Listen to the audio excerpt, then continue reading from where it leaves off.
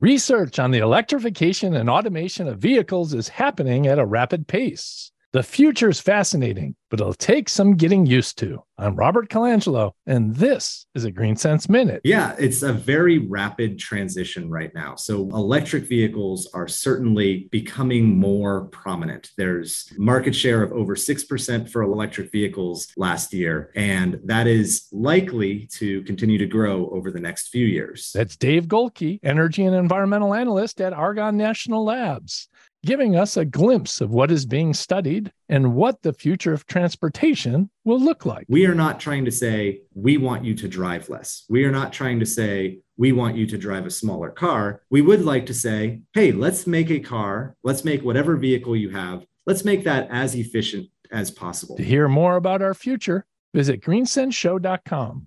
I'm Robert Colangelo for News Radio 1059 WBBM.